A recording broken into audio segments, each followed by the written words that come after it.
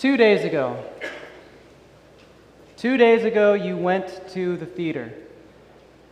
You always go to the theater about this time of year, so you decided you would go again. So you went and you bought your ticket, you made your plans and all of your arrangements, and then the day came, and you got in your car and you drove to the theater, you found a spot in the parking lot, and then you made your way into the lobby. As you went through the lobby, you passed by an usher. The usher handed you your program. And with your program in hand, you made your way into the theater and you found your seat. Luckily, you got there a few minutes early, so you had some time to look through your program. And as you sat there and you looked through the program, you familiarized yourself with what you would soon see, with the characters, with the story, with the actors. And you were even familiar with some of these characters and some of these actors and the story that you would soon be hearing and seeing. And as you were looking, the lights in the theater flickered. They were first on, and then they went off, and then they went back on and off and back on, and then finally they slowly dimmed down. And that was your way of knowing that the play was soon going to begin.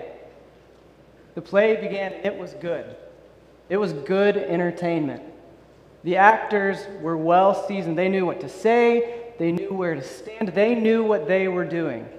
And even though you knew what they were going to say, even though you knew what was going to happen, you couldn't help but get pulled into the story, at least for that day. And after 2 hours or so, the play ended. And slowly, the actors made their way out to stage to take their bows. And you really liked this part, because this was really interesting. For the first time in 2 hours or so, you were beginning to see the personalities of the actors, not the characters that the actors were playing. You were interested because some came out and had long, drawn-out, dramatic bows, and some had very short and subtle bows.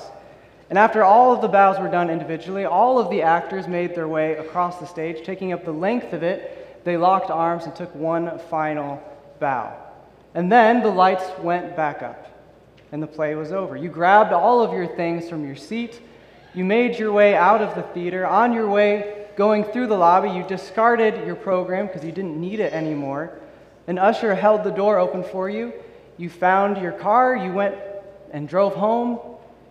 You did all of your normal nighttime routines, and you went to bed. And that was 2 days ago. Yesterday, you woke up and you went through your regular morning routine. You woke up, you took a shower, you got dressed, you made yourself breakfast. It was your normal breakfast. It was eggs and toast. It was coffee with cream and a little bit of sugar, but not too much, and a small glass of orange juice on the side. And after you finished your breakfast, you did what you always do. You put your dishes in the sink. You did the sensible thing of going to the bathroom and brushing your teeth. You made sure that you were ready for your day. You grabbed your keys, and you went out the door and off to your day. You didn't think about the theater one single time. And why should you? It was just a story. Today you went to the theater. You always go to the theater about this time of year, so you made all of the arrangements, you made all of the plans. The day came, and you got in your car, you drove across town, you went to the theater, you pulled into the parking lot, you found your spot, you made your way in through the lobby. As you came through the lobby, an usher greeted you, and they handed you your program. With your program in hand, you then made your way to your seat in the theater. You knew that it was your seat because you always sit there in that seat. And you got there a little bit early, so you had time to look through the program and familiarize yourself with the characters and the story and what would be happening. When you sat down, there was music playing. At some point, that music stopped, and that was to indicate to you that the play was about to begin. And as the play began, the narrator came out and took center stage, and the play was underway. And it was good entertainment. It was sad, but it was good. The actors were seasoned. They knew what to say, and they knew what to do. They knew where to stand. They knew what they needed to do.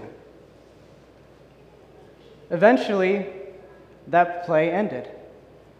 The narrator, after about an hour, made his way out of the theater right down the center aisle. You waited in your seat for all the actors to come out and to take their bows because you're always interested in that part. But oddly enough, they never showed. So after a while, you collected all of your things and you made your way through the lobby. As you were leaving the lobby, you discarded your program because you didn't need it anymore. You made your way to the exit, and at the exit, an usher held the door open for you. And as you passed by, they spoke these words to you. Thank you for joining us for Good Friday worship. Tomorrow, are you going to think about what happened today? Or is what's happening today just another story? Good Friday happens every year, and every year the story is the same. We hear the 7 words from the cross, and every year we are reminded of the horrible events that Jesus endured. We're reminded that he was betrayed by a friend. We're reminded that he was arrested by the government. We're reminded that he was given a secret trial in the night that nobody could attend. We're reminded that he was beaten, and that he was whipped, and that he was mocked, and that he was spit at. We're reminded that he was ignored for the benefit of a known murderer. We're reminded that he was given a crown of thorns, which was pressed down into his head, both to harm him and to humiliate him. We're reminded that he was sentenced with a public and torturous punishment traditionally reserved only for the worst of the worst criminals.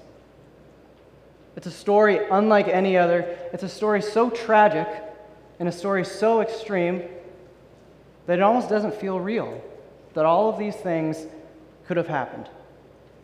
But make no mistake about it, the story that we hear today is real.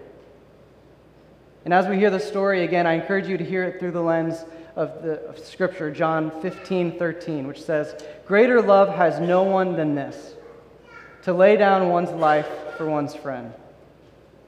If we can hear the story through this lens, the story takes on a new meaning. As Jesus, a real person, endures great pain and suffering, not just as part of another story, but so that our lives could be lived, both here on earth and in heaven.